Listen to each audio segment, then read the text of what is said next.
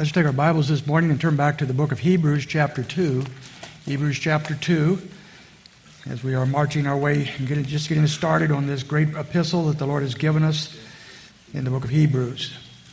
We have right outside in our parking lot, right on the corner there, a large siren that the city put up that is for warning about tornadoes and that kind of thing. Over the years, we've had it there almost 20 years probably, but over the years I can only remember a couple occasions when we actually had people here when that thing went off. And when you do that, by the way, we probably should have a fire drill. Why don't we do that now instead of having service? We have a drill. Everybody, some of you would say that'd be good news. But you're supposed to go out there in the hallway and get away from any windows and that kind of thing. And, just be, do the logical thing. But I've seen over the years when we've had that thing go off, that some people do that, but some people jump in their cars and drive away, which is exactly what they tell you never to do. And some go out in the parking lot and look. They're looking for that tornado. I mean, it'd be fun to see. Some are shivering in the corner somewhere, and others are looking for the tornado. Different reactions to those kinds of warnings. So if we have different reactions to physical dangers like that, we also have different reactions to the warnings of Scripture that God gives us in His Word. And there are many in the Word, but there's probably no place that more concentrated concerning these warnings than the book of Hebrews. It's known for its warning passages.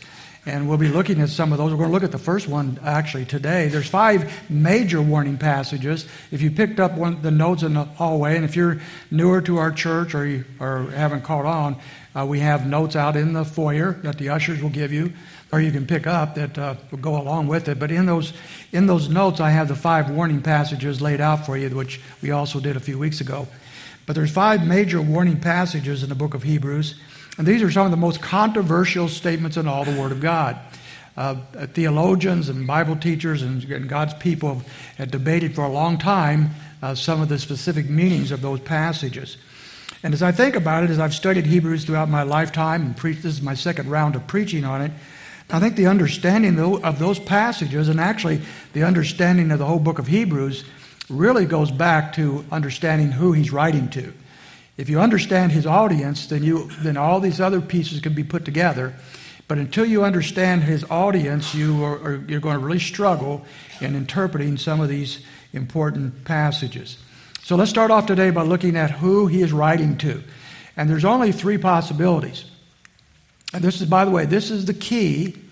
So before you dismiss this is the key to the book of Hebrews. If you want to understand God's Word, if you want to understand the book of Hebrews, you must understand what I'm going to say in the next 5 minutes. We have to understand the audience.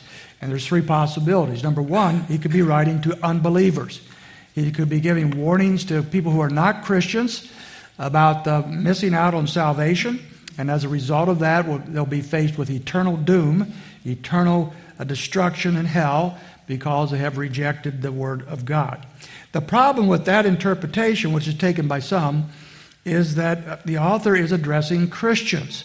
Throughout almost all the epistle, he talks about brothers and sisters in Christ. He talks about the church. Matter of fact, over to chapter 6, verse 9 for a moment, at the conclusion of the most powerful warning passage in the book, he comes to verse 9, and he says this. After talking about this warning, he says this, "But beloved, we are convinced of better things concerning you, and things that accompany salvation, though we're speaking in this way." So he is talking to his brothers, he says here, "My beloved, and we're expecting better things of you who have salvation." And so it's very difficult to think he's talking to unbelievers here. And go back to our passage and note, and if you're a Bible student, if you study the Bible, you observe what's there. And if you observe what is there, you find in verse 1 and verse 3 that he's 3 different times he includes himself in this audience. Verse 1 says, "For this reason we must pay closer attention to what we have heard, so that we do not drift away from it." Verse 3, "How shall we escape if we neglect so great a salvation?" So he's including himself in the audience here. And so obviously he's a Christian. And so this passage of Scripture is not addressed specifically to unbelievers. It's addressed to believers. So that leads us to the second possible audience, and that is the believers. And that is the initial readers here are not the unsaved, but they are Christians, some of whom are wavering in their faith. They're in danger of turning their backs on God and seem capable of rejecting the faith totally, but they're Christians nevertheless. These are often called, in some circles, backslidden Christians. I grew up in a church environment, in a genre where the word backslidden was probably used every week at church. It was always talking about somebody who was backslidden. As a little boy, I wasn't sure how far they had slid or what's wrong with their backs, but it was backslidden. And these were always people, usually didn't come to church enough, but especially people who had professed faith at some point in their life. They had prayed a prayer, they had walked an aisle, they got baptized perhaps, but they had walked away unchanged. Whatever they had done as far as the profession of faith hadn't worked. They had not changed one bit, and they were considered by my church family as backslidden. It also includes those who at one time did seem to walk with Christ. They had a great zeal for the Lord. They served Him. They perhaps ministered for Him in an intense way. Some have even gone into full-time Christian ministry. But they have walked away from the faith. They're calling that deconstruction now in the terminology among the young people concerning those who have abandoned the faith. They have deconstructed. They have walked away. They want nothing now to do with the Lord. I've known a few people like that. Matter of fact, I've known too many people like that. I had a pastor friend here years ago, probably over 45 years ago, who was a local pastor here in the community, not in Springfield, but nearby. He's a friend of mine. We were probably about the same age. We enjoyed good fellowship together. He was serving his church faithfully. He had his degrees and all that kind of stuff. And then one day he walked away. He left his church. He divorced his wife. He rejected Jesus Christ totally. He ended up living on the streets as a homeless person. I ran into him a few years later, maybe 2 or 3 years later, at some place, and his teeth were mostly black and knocked out. He looked like the homeless person that he was. He was an alcoholic. He had no desire whatsoever for God and no claim to be a Christian. And yet at one time, he had not only believed, but preached the glories of Jesus Christ. Now, when you run into somebody like that, you have to say, what in the world has happened? Are they a Christian? Are they a backslidden person? What are they? And that is what I think is being addressed here. Some believe then that the passage is talking to Christians who are backslidden or carnal. This seems to hold some weight. They're living out then the temporary consequences of their choices. They are saved, but they have turned away from God in their life, and they're living out the temporary consequences, such as my friend had lived out, and as far as I know, still is if he's still alive. Zane Hodges, a theologian at Dallas Theological Seminary, was a champion of this view, that these are Christians who are simply paying the price for walking away from God. And he says this concerning this passage of Scripture. He says they are warning of the danger of a Christian moving from a position of true faith and life to the extent of becoming disqualified for further service and for inheriting millennial glory. So his view was these are Christians who have now disqualified themselves to serve God, and they're going to lose reward eternally as a result. Well, that's probably true, but we've got a problem here. And that is that all these warning passages, all 5 of them, are in the context not of service and not of reward, but in the context of salvation. Look at our passage right here. Verse 3 it doesn't talk about service or reward. It says in verse 3, how shall we escape if we neglect so great a salvation? Look at one of the other passages, chapter 3. Verses 12 through 14. Chapter 3, verse 12, where at the end of another warning passage, are involved with one of them, he says this, take care, brethren, that there not be any one of you with an evil, unbelieving heart that falls away from the living God. But encourage one another day after day, as long as it's still called today, so that none of you will be hardened by the deceitfulness of sin. For we have become partakers of Christ if we hold fast the beginning of our assurance firm until the end. Kind of a frightening passage of Scripture, isn't it? The context on all these warning passages is not service or reward, it's salvation. These people, they're falling short of something to do with salvation. And he points that out. So if they're not believers and they're not unbelievers, what do we got left? Well, what is the category? And this is where I light. This is where I believe the whole book of Hebrews is about, and who he's writing to. He is writing to Christians. He's writing to churches, perhaps more than one church, largely Jewish people. That's why we got the name the book of Hebrews. They're Jewish Christians, perhaps in more than one place. And this church or these churches are composed of true Christians, some of them who are doing very well with the Lord, some who are not doing as well, and also unbelievers. They're professing Christians, but they don't truly know Jesus Christ as their Lord and Savior. They're professing Christians. They're not truly saved. And therefore, they're compromising their faith, and they're going back to Judaism because they don't see the point and the value of Jesus Christ and his gospel. So as the writer writes, here's what I believe the book of Hebrews is about and who is written to. As the writer writes his book, he is looking at audiences. Now, he is not in those churches or he wouldn't be writing, but he's probably been to those churches, and he's writing back to them. And he's writing back, and he is writing to them in the exact same way that I preach Sunday after Sunday to you. As I preach the Word of God to this congregation of several hundred people here this morning, and probably a couple of hundred out there somewhere who is listening by live stream, at least over the next week, as I do so, I am preaching to Christians. I'm opening up the Word of God, which is God's letter to his people, and I am preaching the Word of God to Christians, people that know Jesus Christ as their Lord and Savior. They might be in various stages of the Christian life, but they know Christ. And I'm preaching to those people. But I'm always conscious of the fact that in this congregation today, there are some of you that do not know Christ. You're not saved. And so as I preach the Word of God, I'm preaching to Christians, but you're also included in that because I don't know your heart. I don't know your walk with Christ. And here is the issue that is even more disturbing, which I think he touches on throughout these passages, is that many, many professing believers think they are saved, and sadly they are not. And that's the tragedy. To believe you are saved because you prayed a prayer or baptized or walk an aisle or whatever reason you think you're a Christian. But you are not, because you are not truly trusting in Jesus Christ for the forgiveness of your sin, with the result that the Holy Spirit lives in your life and you're beginning to bear fruit for him because he is making a change and transformation within you.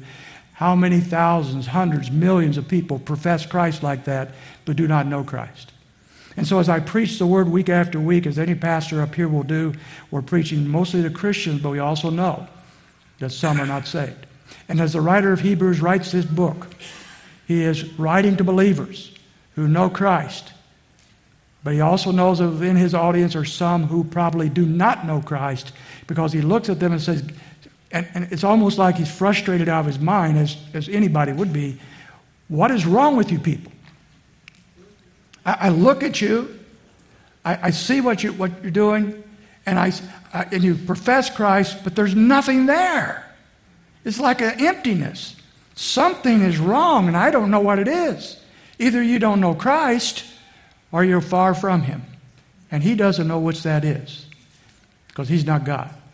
And so he pours out these messages of truth, which is the encompassing of all the book, but he also peppers in there at least 5 warnings times where he warns them, do not presume you are a Christian unless you truly know Christ and have the evidence of that salvation.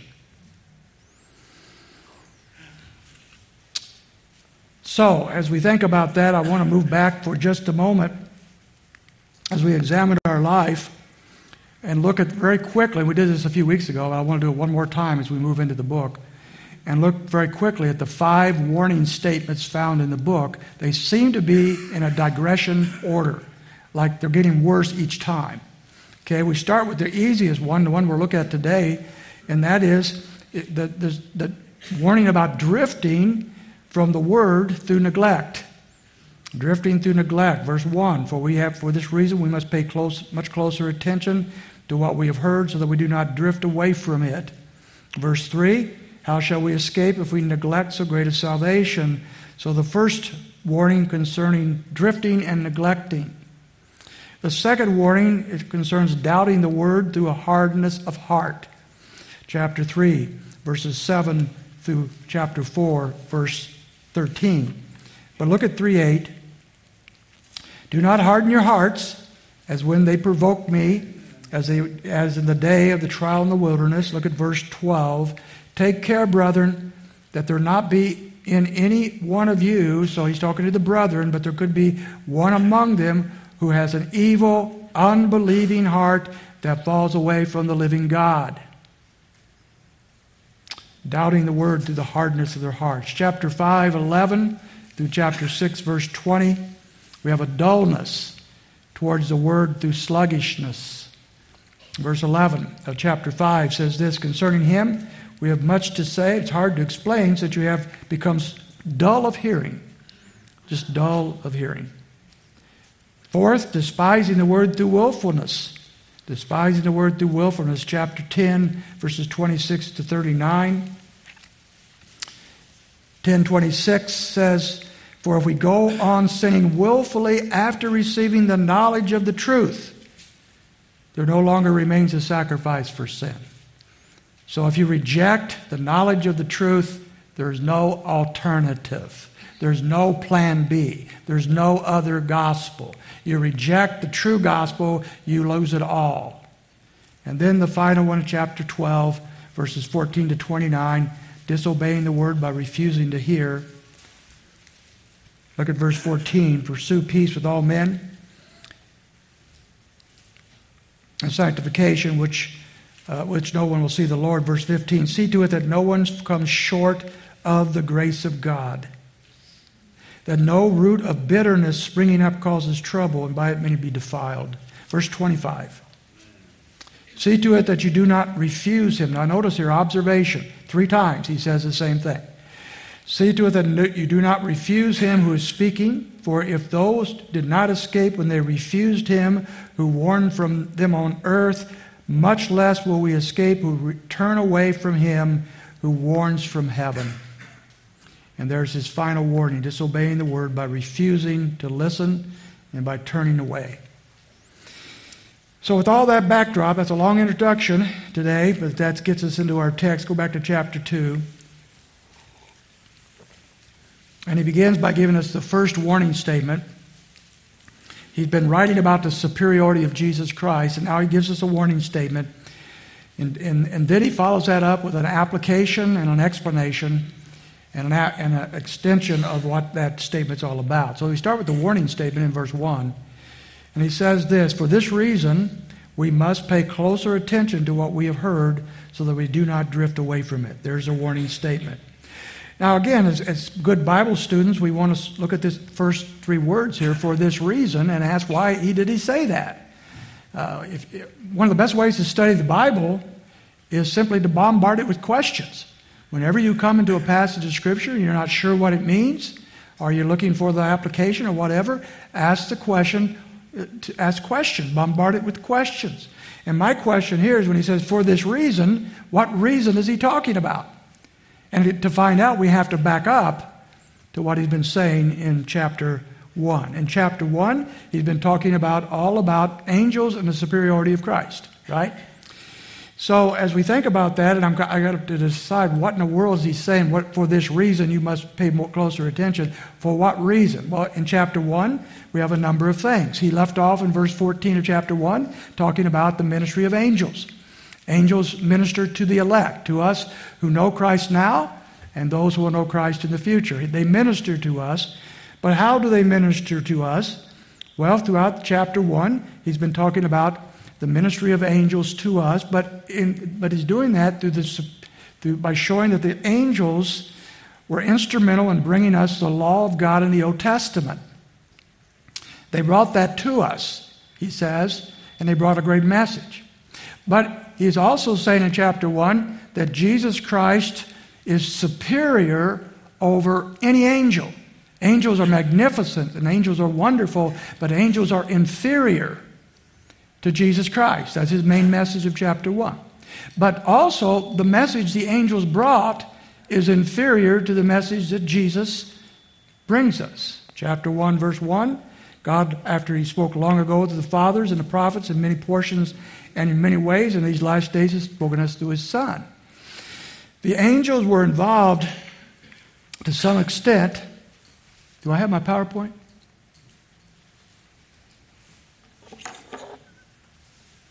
Okay. The angels were involved to some extent in bringing us the law. It says in verses 1 and 2, he spoke to the fathers, to the prophets, many portions in many ways. But we find in the New Testament that he also spoke to us through the angels. The angels brought this message. So here's what it says in the book of Acts. Stephen is speaking here. It says, "This is the one who was in the congregation in the wilderness together with the angel who was speaking to him on Mount Sinai." He's talking about Moses. "And who was with our fathers, and he received living oracles to pass on to you. You who received the law as ordained by angels, and yet did not keep it."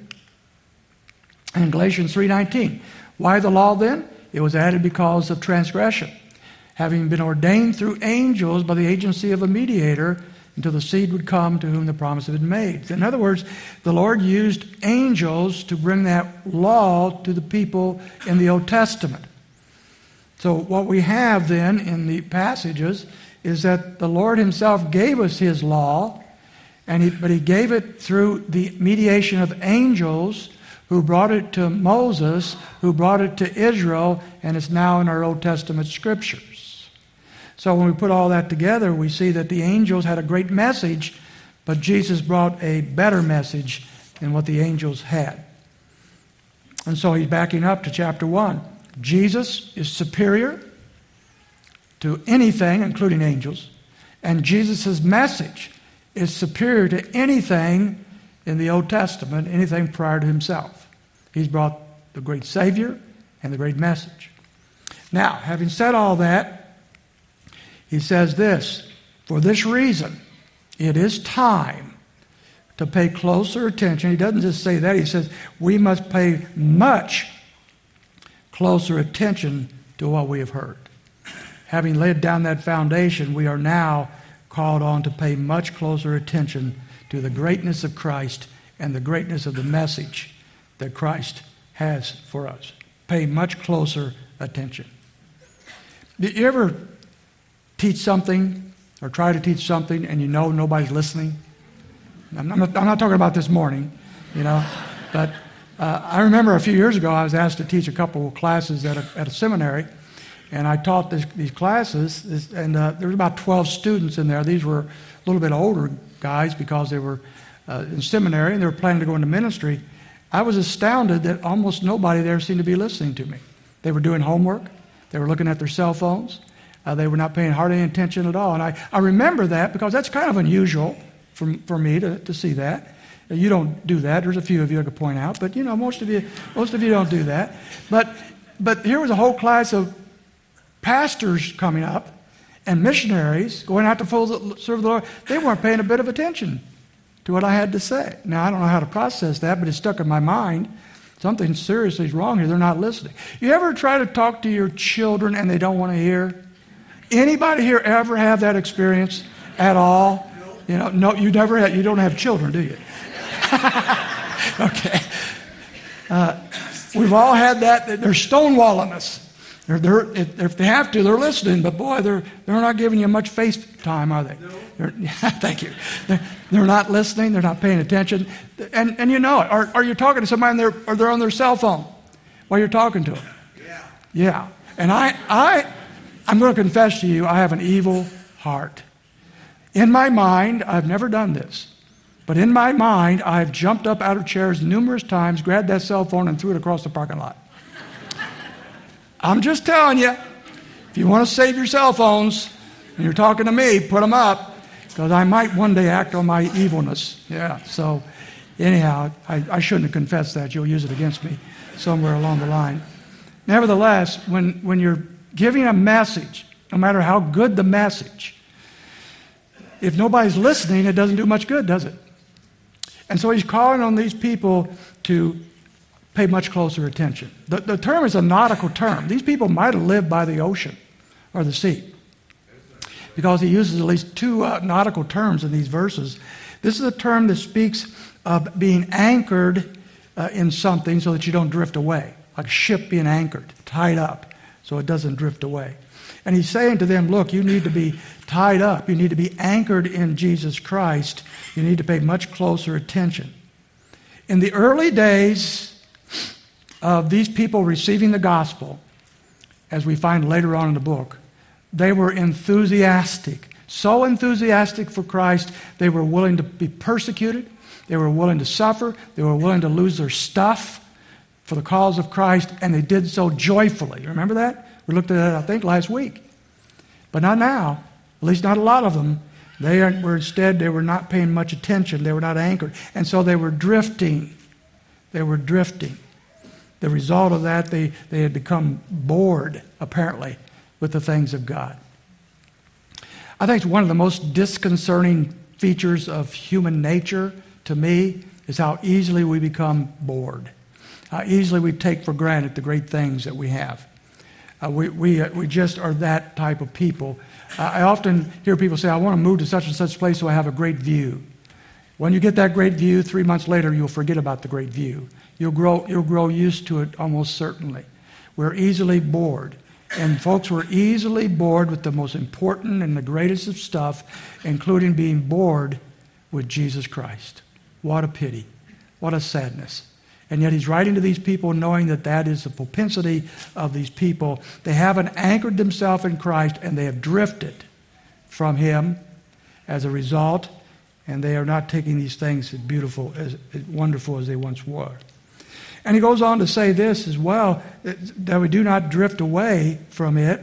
So once we lose the attention of God's Word, once we stop paying attention to what he has for us, then we automatically start to drift.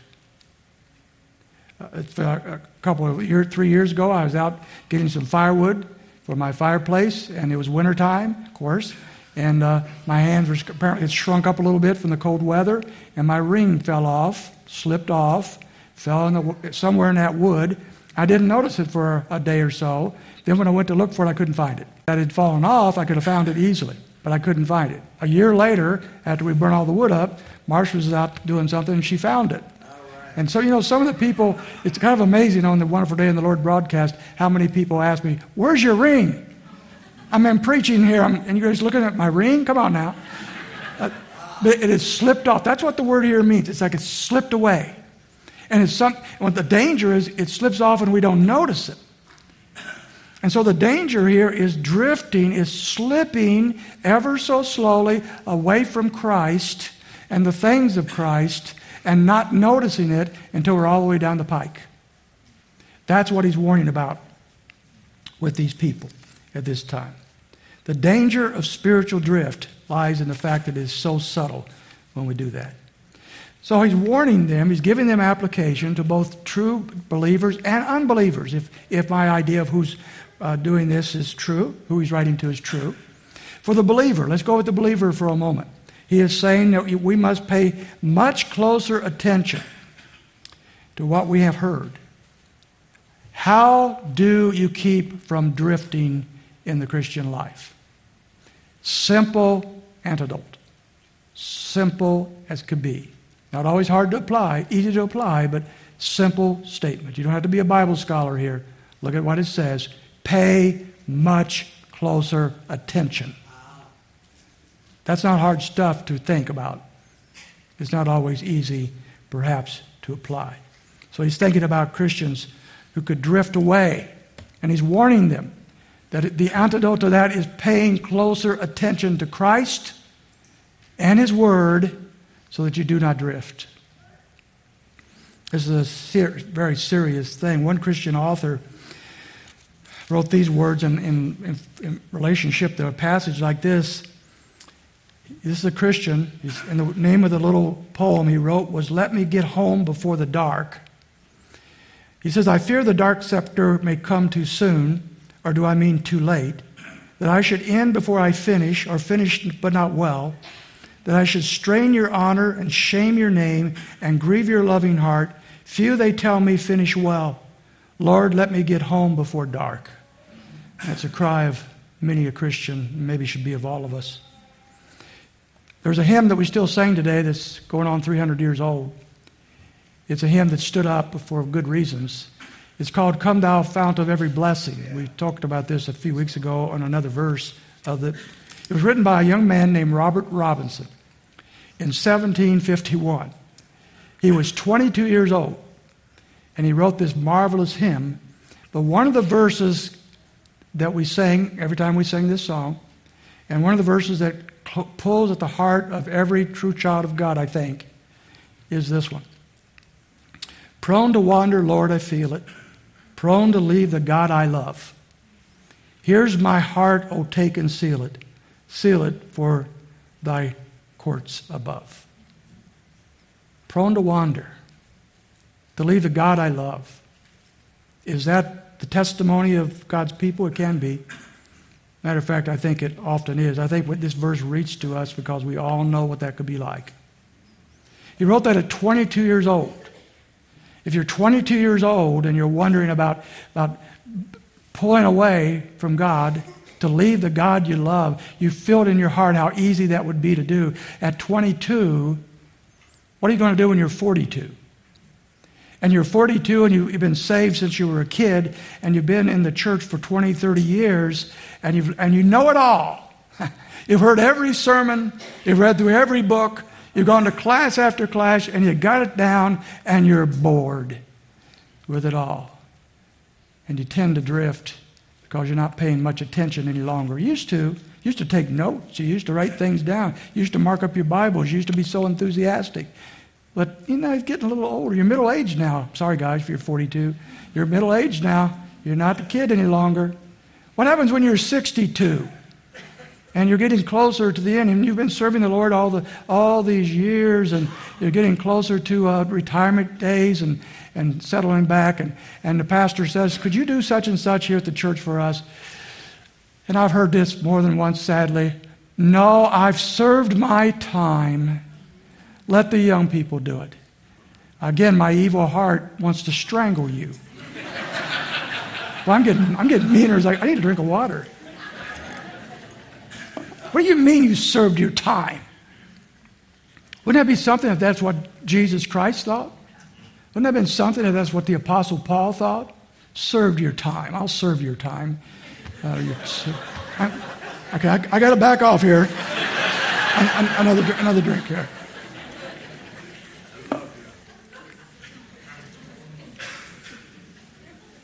What about when you're 82 and your body is failing and you're not sure about the future? You're not sure what's coming. How do people that are 22, 42, 62, 82, and all the things in between, how do they walk with the Lord for year after year after year after year after year?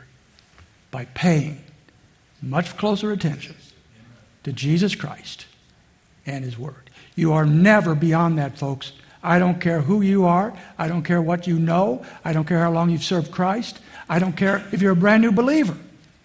You're never beyond the simple statement of Hebrews chapter 2, verse 1.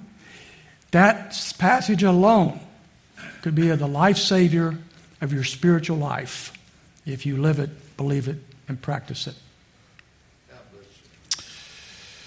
Well, what about the unbeliever? What if he's talking to unbelievers here? Our unbelievers are reading this and thinking about themselves. It's even more important. You see, most people don't slowly, let's put it this way. Most people don't simply walk away from God. Most unbelievers don't say, "I don't want God." They'll give a lip service.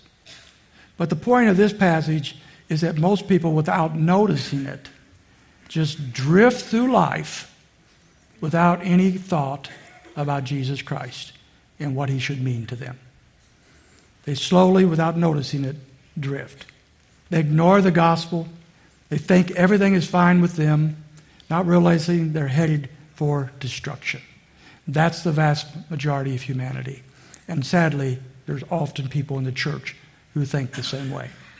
In one of the most wonderful books you're ever wanting to read, if you want a thriller that's true, read the book Endurance, which tells the story of Ernest Shackleton and his men in 1912 that went to Antarctica trying to find the South Pole. They got trapped there. Their ship was destroyed. They were trapped there for a long time. And this is the most wonderful book you ever want to read. But he tells on one occasion where they were trying to get somewhere, so they walked all day, maybe 2 days, as hard as they could in a certain direction to get there. When they took their readings with their instruments later on, they found out they were further away than when they started. What had happened? They were on one of those ice streams that was floating the other direction faster than they were walking. And they did not know it. That's the condition of unsaved people. They're going the wrong direction. They do not know it. And so any unbeliever, or anyone who professes Christ but is not truly saved needs to look carefully at this passage of Scripture and recognize the need to pay much closer attention to your life, to Christ, to the Scriptures. Now the explanation, chapter 2, verses 2 and 3. To support his point, he's going to go from an argument from the lesser to the greater. He says, how shall we escape? Well, I'll go to verse 2. For if the word spoken through angels prove unalterable, and every transgression and disobedience received a just penalty, how shall we escape if we neglect so great a salvation? So the argument from the lesser to the greater, if you like frozen pizza, you're going to like Pizza Hut or Papa John's. No, there's no amens on that. Okay. So a lesser to the greater. Here's the lesser to the greater. If the message from angels proved unalterable and wonderful, how much greater will the message of Jesus Christ be? You must pay close attention to that. So he begins by giving us the Old Testament law that was spoken through angels, and now he wants to prove his message. The salvation that we have here, always, in all times, has always been the same. It's always based on the finished work of Jesus Christ. It's always received by faith alone. That has never changed. But when Jesus came, he came with a complete, more unique message of Scripture. The Old Testament symbolized the things of Christ, the cross of Christ. Isaiah 53 was quite clear. But when Jesus came, he brought something else. Let me take a couple passages with you. In Mark chapter 1, verse 14, it says, Now after John had been taken into custody, Jesus came into Galilee, preaching the gospel of God, and saying, The time is fulfilled, and the kingdom of God is at hand. Repent and believe in the gospel. He's bringing a gospel to them, calling them to repentance. In John 1:17, I think it's perhaps the best explanation of the difference. He said, For the law was given through Moses, grace and truth were realized through Jesus Christ. The law came through Moses. That's the Old Testament revelation delivered by angels. But the message of grace and truth came through Jesus Christ. That's his message to us. The law handed down to God through angels, to Moses, to Israel, but Christ speaks to us directly. And that is why it says in Romans 3:31, do we then nullify the law through faith? May it never be. On the contrary, we establish the law. So here, let's put it together. The Old Testament revelation of law told us how we were to live. And it was a message that told us how to live, gave us no power to live. And therefore, it is a message of condemnation. It's a message in which it tells us how bad we are, how inadequate we are, how wrong we are, how lost we are, how condemned we are, but provides no true salvation. But the law points to Christ, who brought grace and truth. He brought the message, and he died to accomplish that message for us. The law condemns, Jesus Christ saves. That's the difference. And if the Old Testament message of law was important enough to listen to and pay attention to, then the message of Jesus Christ is much more than that. That's the argument that he's making at this point. To show you, a lot of people say, well, I just want justice. I want what to be right. I want things to be right, and I want things to be fair, and I want things to be just. Well, if you ever wanted a system of justice, the Old Testament law gave it to you. It was absolutely just. Here is the law. Here's what happens if you fail, and here's the consequences. And there was no mercy most of the time in that process. Here's a passage, if you want the law. Numbers, just one example. Numbers chapter 15, verse 30 to 36. But the person who does anything defiantly, whether he is a native or an alien, that one is blaspheming the Lord. And that person shall be cut off from among his people, because he has despised the word of the Lord and has broken his commandment. That person shall be completely cut off, but his guilt will be on him. Now, while the sons of Israel were in the wilderness, they found a man gathering wood. This shows you how fair the law is. They found gathering wood on the Sabbath, which is against the law. Those who found him gathering wood brought him to Moses and Aaron and to all the congregation. And they put him in custody because it had not been declared what should be done to him. Then the Lord said to Moses, "The man shall surely be put to death. All the congregation shall come and stone him with stones outside the camp." So all the congregation brought him outside the camp and stoned him to death with stones, just as the Lord had commanded Moses. You want fairness? You want justice? The Lord made it very clear. You gather wood on the Sabbath, you die. He gathered wood on the Sabbath, he died. God kept his word. No mercy there. Justice. That's the Old Testament law. Then we come back to Hebrews chapter 2. And he says, if we paid attention to the Old Testament law that was brought to us through angels, and everybody received a just penalty when they disobeyed. Verse 3, how shall we escape if we neglect so great a salvation? So much superior is the message of Christ. How could we do anything less than pay much closer attention to it? To sell our hearts out to it. To live for the Lord Jesus Christ with all of our heart and our soul and our being. Because he is not only just, he is merciful. And he is our Savior. That's the great salvation message he gives us here. Notice again, he carefully chooses his words here. He says in verse 3, how shall we escape if we neglect so great a salvation? He doesn't even use the word reject. He uses the word neglect. But neglect becomes reject if you continue in that. You neglect the truth of the gospel, the truth of God's word, it ultimately becomes a rejection in your life. And then how can we escape if we neglect?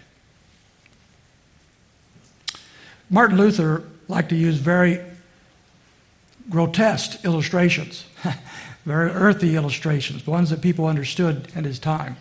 His best known illustration, I suppose, had to do with a dunghill. I think you know what that is. Back in his day, almost everybody had farms in Germany, but they didn't have modern fertilizers, but they had a lot of dung, and for the cows and other animals. And so every farm had a dunghill. They would gather all the manure and so forth, and they put it in a big pile somewhere in the yard, and as they needed it, they took it and spread it throughout the farm. But every farm had that. And so every farm stunk. Every farm had this nasty pile of manure sitting somewhere near the house, probably. It was ugly, it was grotesque, it was stinky, it was awful. Martin Luther, in one of his sermons, talking about justification, pointed to a dunghill, I guess, and said, look, that's how we are before Christ. We're sinful. God rejects us. We're ugly. We're offensive. We're unacceptable to God. But he says, when the first snow falls in the winter, and it covers all the land, including the dunghill, before anybody steps out and messes up the snow, for a little while that snow has covered up even the dunghill. The smell's gone. The offensiveness is gone. The ugliness is gone. And everything is pure white snow. And he says that is justification. That is what Christ has done. He's taken people who he says are like dunghills, and he's covered it with his blood and made us whiter than snow. How can we not absolutely adore so great a salvation? Father, we thank you now that you have done so much for us. Thank you for your great salvation found only in Jesus Christ. Lord, we give you praise today. We ask, Lord, that every one of us looks deep into our own hearts. We examine where we are. Are we walking with you as we should? Are we growing in you? Are we paying close attention to you and your word? And I especially think, Lord, of those who are here today that are not truly saved. They may have played a game, or they may have faked themselves out. But may they look deep in their hearts. May your Spirit expose their own sinfulness to them and their own inability. And may you draw them even this moment to the saving grace of the Lord Jesus Christ, our great and Savior and Lord. And I pray in his name. Amen.